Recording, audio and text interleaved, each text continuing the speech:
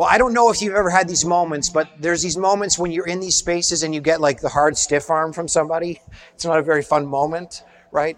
I'd been a pastor in this city for about 2 years. So again, the beautiful thing is I celebrate being in New York 15 years yesterday. So this is as much home as anywhere has ever been, right?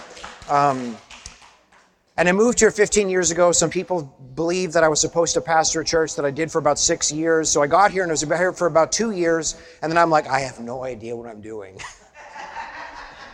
I have no idea what I'm doing.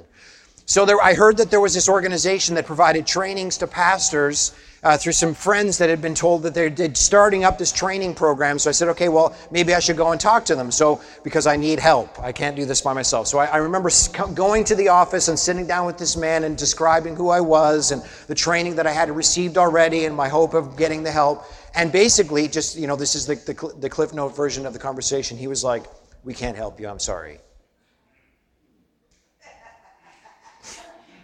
It's like, it's too late. We can't help you. And then not to make matters worse. Now, this man's job is sort of to weed out folks that he doesn't believe are supposed to be in the city to plant churches and start churches. Because again, as you probably understand, doing church work in New York is pretty hard. But then he's like, not only can we not help you, but he's like, you're probably not going to make it. You're probably not going to make it.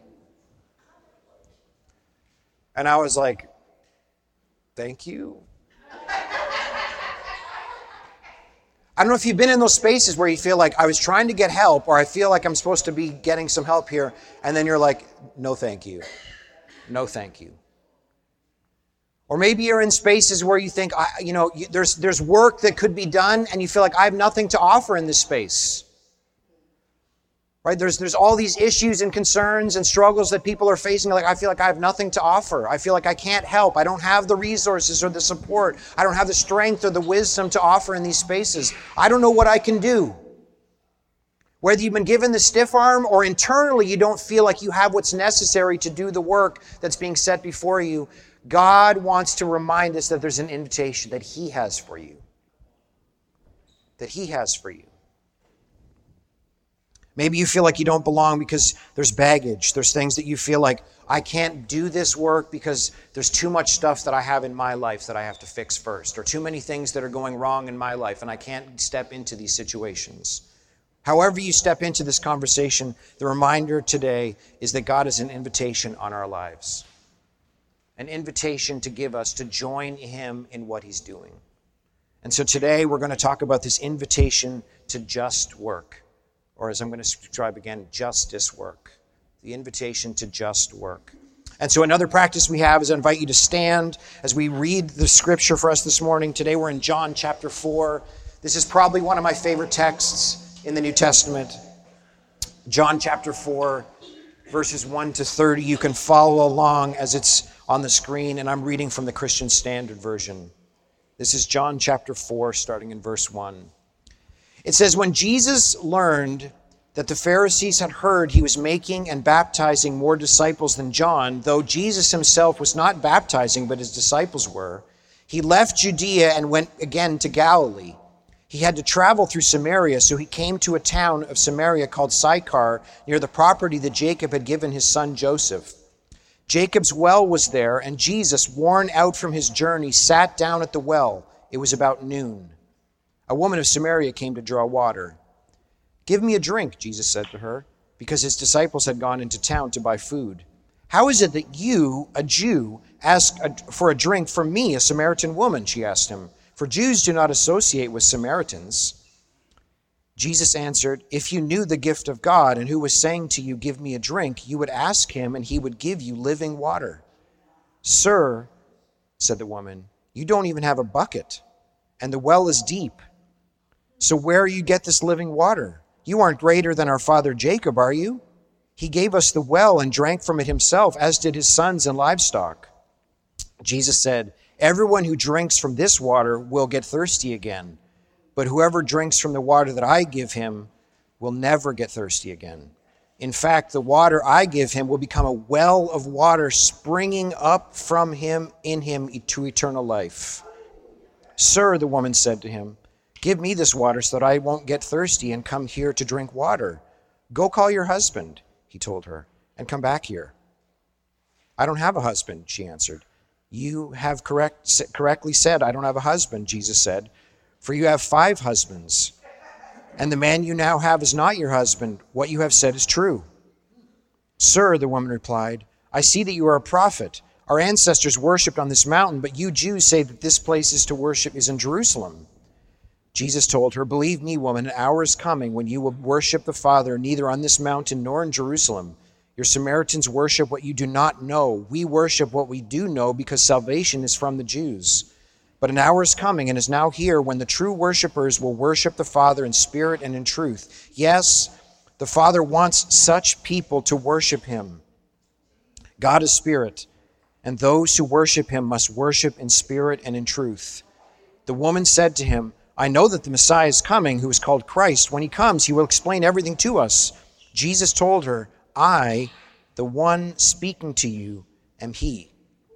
Just then his disciples arrived, and they were amazed that he was talking with this woman, yet no one said, "What do you want?" or "Why are you talking with her?" Then the woman left her water jar, went into the town, and told the people, "Come see a man who told me everything I did. Could this be the Messiah?" They left the town and made their way to him. This is the readings of God's word. You may be seated. So a couple things before we enter into this conversation about the invitation to just work. There's a lot in this text, and some of which I won't get to. Okay, so if there's things like, well, what about this, or what about this, or what about this? I'm not going to get to it all because there's a lot in there. But I will mention that it's interesting, the first thing I will mention, that at the start of this text, chapter 4, verse 1, we have to understand that Jesus approaches fame very differently than the world approaches fame. You see, whenever Jesus becomes famous for doing something, what he doesn't do is set up shop and, start a business, build a church, make a name for himself. He withdraws and withdraws and withdraws and withdraws and withdraws. We have to understand that God views success very differently than the world views success. And so even in this idea of justice, as we're going to talk about this idea of just work today, God views success very differently than the world views success. Jesus withdraws consistently. Whenever something happens that draws a crowd, Jesus withdraws because he's not interested in drawing a crowd. He's interested in making disciples. And disciples look very different than a crowd. But if we're thinking about this idea of invitation to just work, it's important we understand, when I'm talking about just work, it's short for justice. And the word justice also can mean righteousness. It's an interchangeable word in the scripture. It's important for us to understand when we talk about justice, what are we talking about? And really, justice just means things being made right and whole. Things being made right and whole. Or another way of describing it, as a number of Bible teachers have talked about, it's this idea of the experience or the fullness of God's peace, or the word shalom. It has a very large and full meaning. And so justice happens when there's an experience of God's shalom, the peace of God. And one of my favorite Bible teachers, Native American Christian theologian Randy Woodley, describes shalom this way. I put the quotes up on the screen for us. I just love the way he describes it. To just give us context as what it means for us to experience justice and peace in this world. Woodley says this: shalom is communal, holistic, and tangible. There is no private or partial shalom. As long as there are hungry people in a community that is well fed, there can be no shalom. When there are homeless and jobless people amidst the employed and wealthy, shalom cannot exist. Shalom is not for the many while a few suffer, nor is it for the few while the many suffer. It must be available for everyone. In this way, shalom is everyone's concern. The invitation to just work or justice work is not for the super spiritual. It's not for the few. It's an invitation that God has on every person who comes into a relationship with Jesus. Every person who comes into a relationship with Jesus is invited into this just work. And why I'm using this idea of just work, it's a kind of a play on words. It's justice, which we're going to talk about in a minute, but it's also just work. Meaning, it's not some big, elaborate thing. It doesn't require that you have tons of money, tons of resources. It doesn't require that you have all these things. You don't need to start a nonprofit to do this kind of work. You don't need to have a degree. You don't need to have all the education or all the know-how. You just need to join God in what He's doing around you in new and fresh ways. It's an invitation to lean in and step up.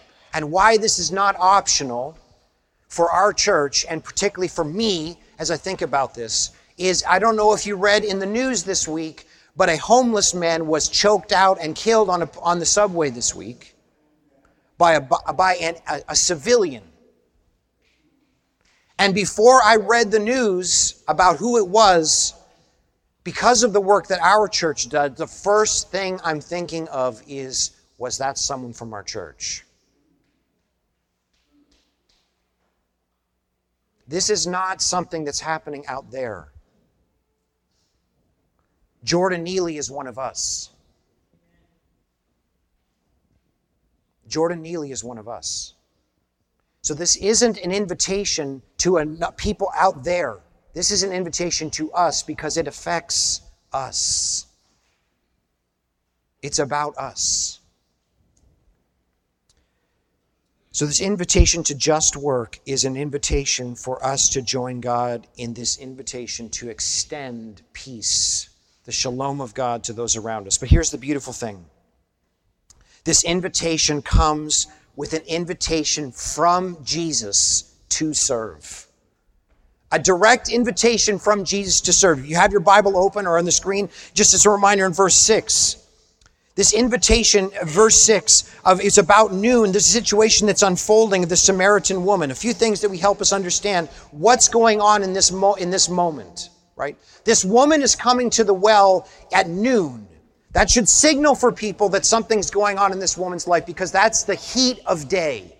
You don't go and fill your buckets of water at the hottest moment of the day. But why is she doing that? Because she's ostracized. This is a woman with a backstory, as we've already heard. This is a woman who's been neglected and judged and pushed to the side. And so if she's going to get water for her family and for herself, she's got to do it when other people aren't going to side-eye her, make assumptions about her, talk about her when she goes to pick things up. And so the beautiful thing about this is that Jesus is well aware of what's going on in this woman's life, but also she's a Samaritan. And I'll use a term that many would understand in this space. When the Jews think of Samaritans, they think of Uncle Toms. They think of people that are turning their back on their own people, that are selling their own people out. If you read the scriptures, this is what's going on as the Jews think about the Samaritans. They were the ones who chose power over their own people in certain moments throughout history. So as Jesus is talking to this woman at the dead of day with someone who no one wants to spend any time with, and a Samaritan no less, here's the beautiful thing. Jesus says to her in verse 7, "Give me a drink." Before Jesus is going to address anything about who this woman is, before Jesus is going to say anything about her story, before Jesus is going to say anything about the things that need to change in her life, he's asking her to serve him. Think about that for a minute. Someone who is so ready to be dismissed by society, Jesus is saying, I need your help. I need your help. I want your help. Shalom is the invitation to serve Jesus. But so many of us step into these moments and think, Jesus, and again, we're being reminded, Jesus is well aware of this woman's story because he's bringing it up later in the text. Jesus is well aware of what's going on in this woman's life, and those aren't the things that are dismissing her. They're disqualifying her from doing service in this moment. Maybe you've experienced the painful reality of people writing you off. thinking, you can't serve here. You can't do this. You're not qualified here. Your criminal legal history continues to catch up with you again and again in conversations like, you don't belong here. You're not welcome here. You have a broken marriage. You're not welcome here. You're living in a shelter. You can't do this. You're unemployed. You're not fit for this moment. The invitation from Jesus to just work is an invitation first to serve Him. To serve Him. Not because of the things that you think disqualify you, because Jesus is looking at you and saying, I'm inviting you to help. I'm inviting you to help. This woman had issues. Maybe she thought she had nothing to offer, but you know what she did have? And again, just think about it so practically, okay? She had a bucket, right? She had a bucket. Some of us think, I got nothing to offer to this space. I got nothing to offer this conversation. I got nothing to offer in this moment. You know what you might have? You might have a bucket. And literally, last Sunday, a bucket would have been pretty helpful. Am I right, Eugene? A bucket would have been pretty helpful. There was water coming in from all over the place last Sunday after church. All over the place. We could have used lots of buckets. It's not a matter of thinking you need to be super spiritual. It's not a matter of thinking you need to be super qualified. It's not a matter of you thinking you need to have it all together. Sometimes Jesus is saying, do you have a bucket? Moses in the Old Testament, as Jesus, he's being invited by God to lead the people, and he thinks, I got nothing to offer. And God literally in Exodus, he says, what's in your hand? And the staff that he thought was just some ordinary device that he was used with all his work, God says, look at this staff. I'm going to use it in ways you can't imagine. I'm going to use it in ways you can't imagine. Some of us feel like all I got is a bucket. And Jesus is saying, that's enough. That's enough. Maybe you have a trade that you can offer to our church or to the community, right? Maybe it's time. Maybe because you're unemployed right now, you have time. Maybe it's your story. We'll get to that later. You have an opportunity to share your experience that many can gravitate towards understanding and be encouraged by. As many have said through history, as we think about justice movements, revolutions start when people are willing to show up. To show up. So when Jordan Neely is choked out and people are literally disrupting the train for the last couple of days, because we're not going to let homeless folks who are experiencing mental health crisis in public be choked out on our trains. Sometimes it just requires showing up. So maybe you just have a bucket. The invitation from God is to say, your past is not a disqualification. Your current struggle is not a disqualification. What do you have in your hands? What do you have in your life that I want you to use in different and fuller ways? It's an invitation to serve Jesus with what you have in your hands. But secondly, we have to recognize that this invitation from Jesus is an invitation into an existing story and situation. As we've learned again in the scripture, there's a situation that's unfolding here. We learned already about what's the Samaritan situation, and then there's the Samaritan and Jewish situation, because Samaritans believe worship and church should look like this. Jewish people think worship and church should look like this. Samaritans should do this. Jewish folks should do this. Women should do this. Men should do this. And so you step into this situation of recognizing there's a story and a narrative that's already unfolding. I'm upstream already. Things are already going on. Verse 9, this woman had an expectation that Jesus wasn't even supposed to be talking to her. Verse 9. Why are you asking me for a drink? You know you shouldn't even be really talking to me. There's a narrative and a story and a situation that's already unfolding. And so it's important for us, if we're thinking about justice work, that we have to recognize that sometimes we're stepping into situations that are already going on. That are already going on.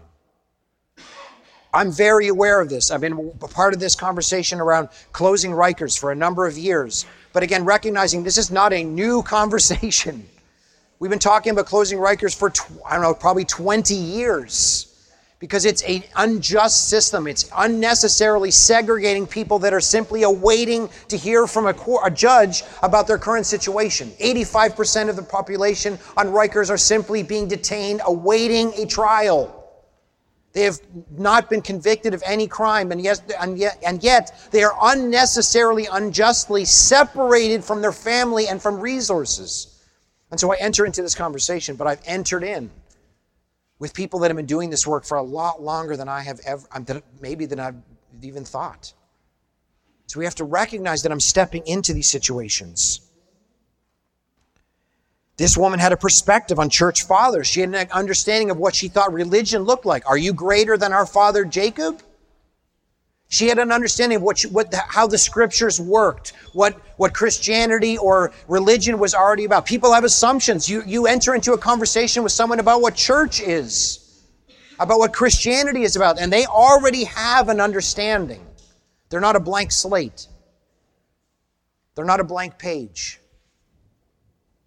Verse 19, this woman describes her view of religion. This whole situation playing out in verse 17 about broken relationships.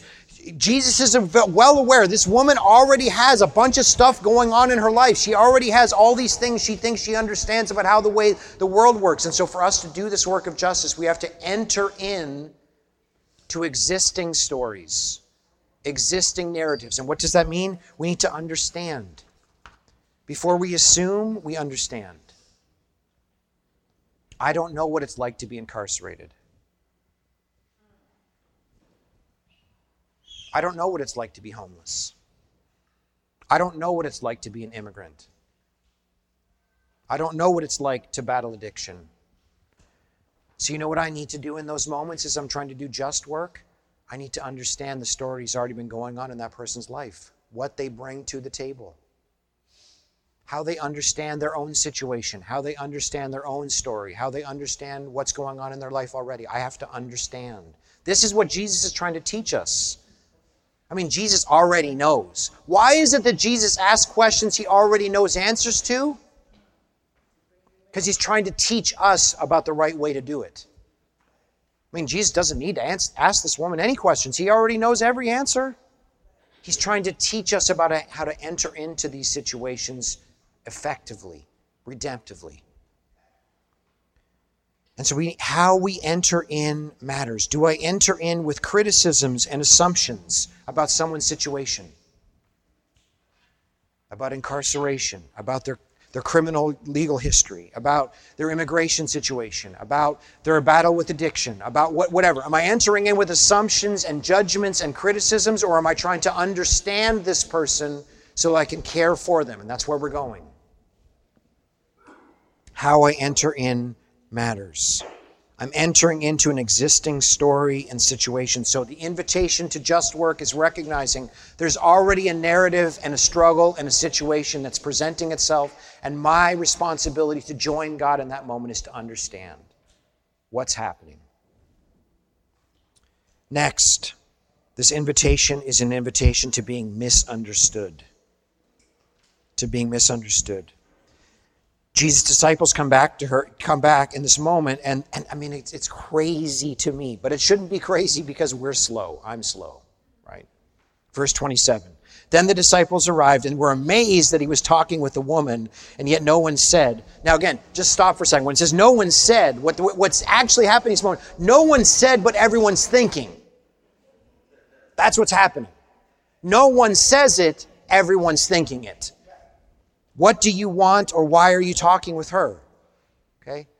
There's an invitation to just work, to recognize that we're going to be misunderstood when we're trying to do the work of justice. Because we're going to be serving and learning from and participating in things that some people will be ready to misunderstand or even make accusations about us. Accusations. I remember most of my work started during Hurricane Sandy, this stuff related to just work and working with public housing residents.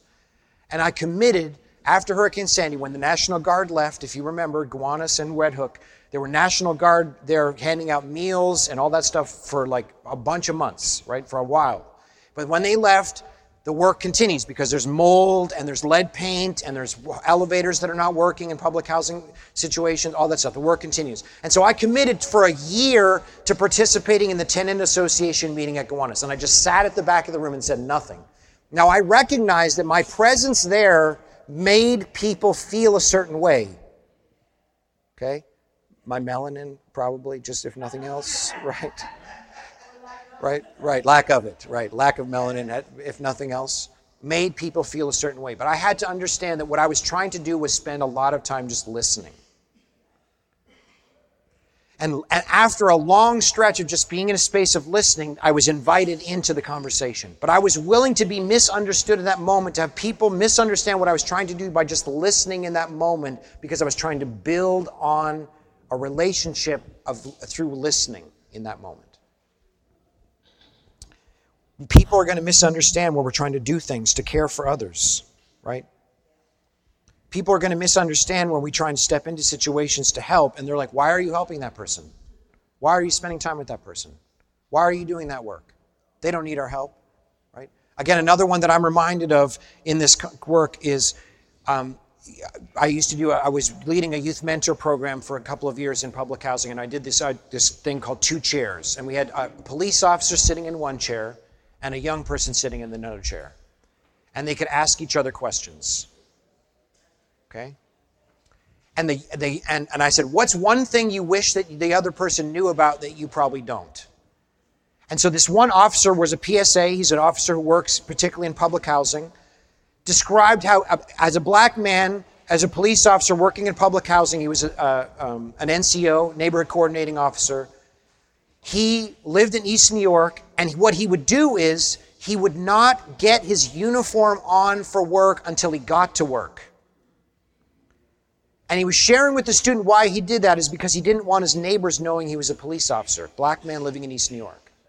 And why he didn't want his neighbors to know he was a police officer is because if his neighbors knew he was a police officer, they would think differently about him. They would think differently about him. Okay? Now, does NYPD need to change? You better believe it. You better believe it. Are there injustices in the NYPD? You better believe it. But are there good officers in the NYPD? You better believe it.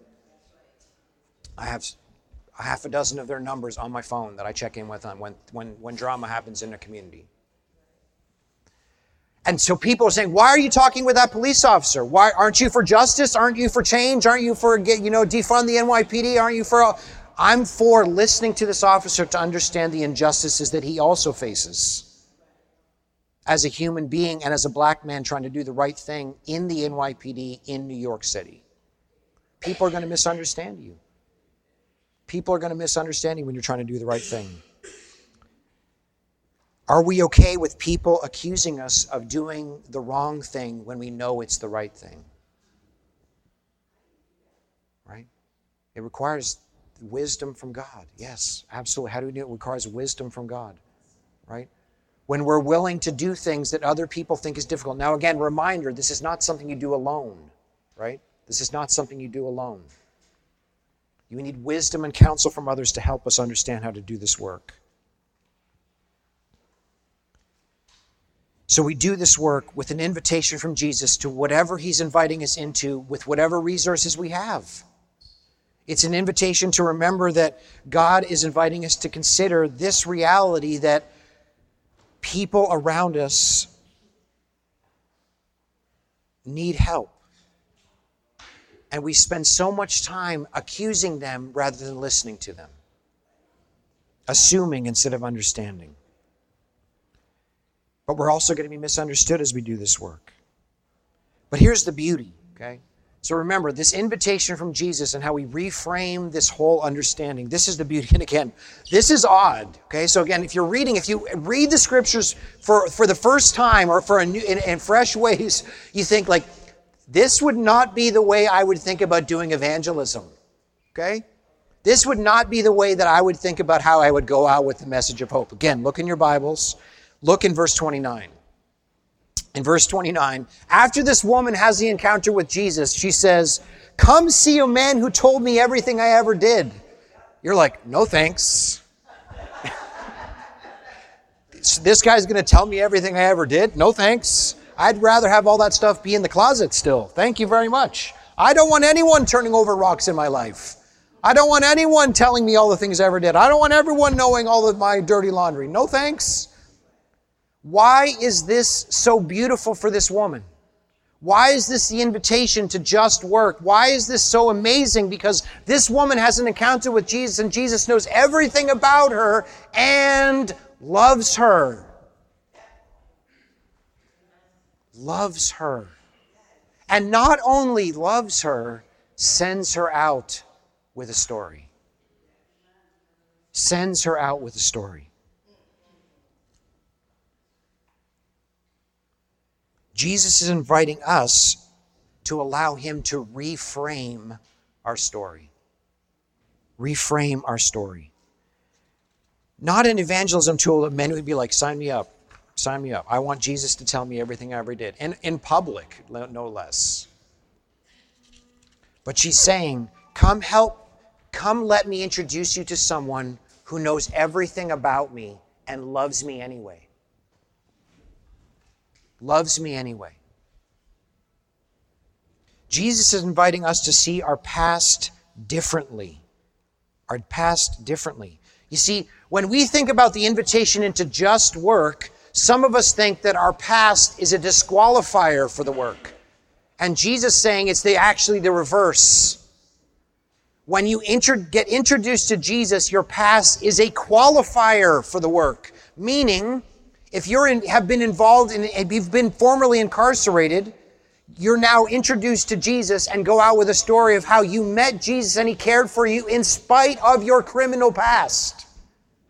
And how I tell folks who are in this idea when we talk about reentry work, you can then tell a story that I can't tell. You can tell a story I can't tell. I don't know where's Ron? Is Ron back there? Is Ron back there? He's back there? And I don't think he'd mind me sharing this, but maybe is he back there? Is Ron back there? Yeah. Yeah. There are people in our church that have stories. Stories to tell, right? You're good with me telling the 30? Sure. Yeah. I just wanted to be sure.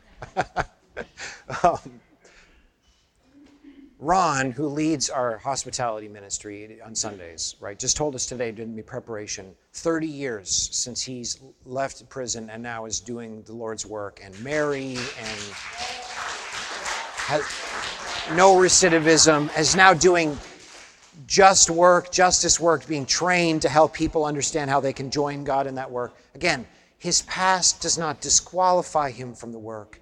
His past qualifies him for the work. Your homeless situation does not disqualify you from the work. It qualifies you. The Jordan Neelys of the world need homeless advocates. They don't need me speaking up. They need you because you're the ones who are experiencing the shade on the trains. You have a story to tell. You have a story to tell. When we celebrate Clean Time every month, you have a story to tell.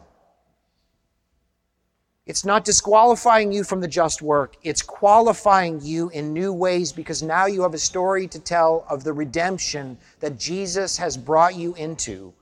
That you can go into the spaces that others can't because you have a story to tell that people can understand in ways that I can't.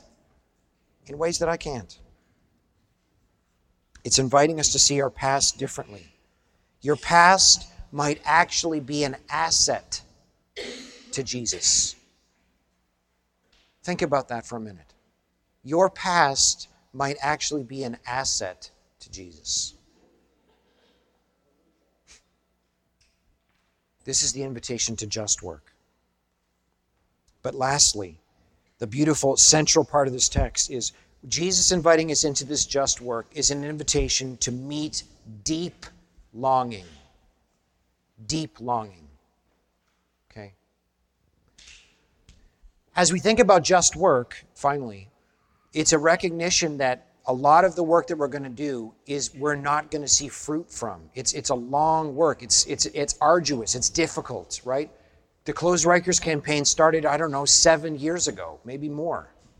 And we're still, in some ways, no closer than when we started. Does the NYPD need to be reformed? Do we need more housing? We're having this conversation about housing. We're having conversations about racism,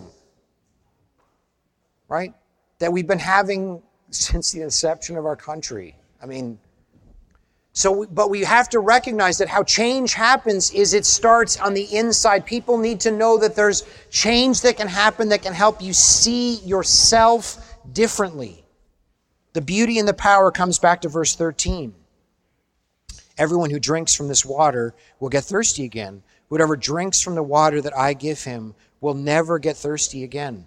In fact, the water that I give him will become a well of living water springing up to eternal life. Amidst the brokenness, maybe your housing situation, your economic situation, your health situation, the systems that are keeping you down and out are changing. You know what people need? They need to know hope. One of my favorite teachers, Brian Stevenson, wrote the book Just Mercy. He does helping people get off death row, right? And what he does he talks about the opposite of justice is hopelessness. Hopelessness.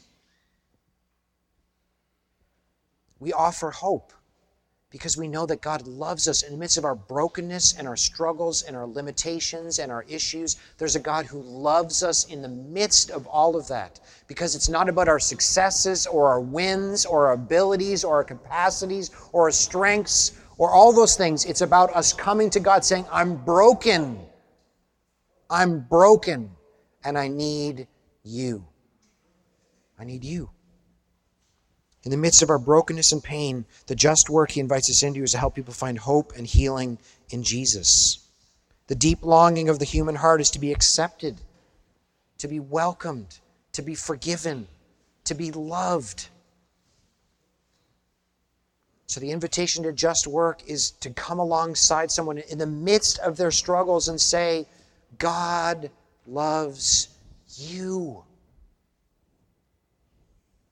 God loves you.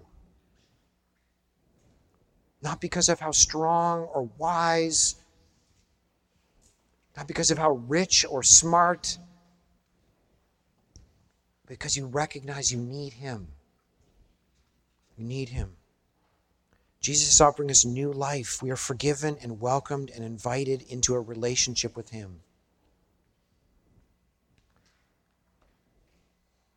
So this is the invitation to just work. God is inviting us to be a community that steps into situations to understand, that recognizing that I might just have a bucket. Whatever it is that God's inviting me into, it might be a bucket. It might be a listening ear. It might be my words. It might be my time.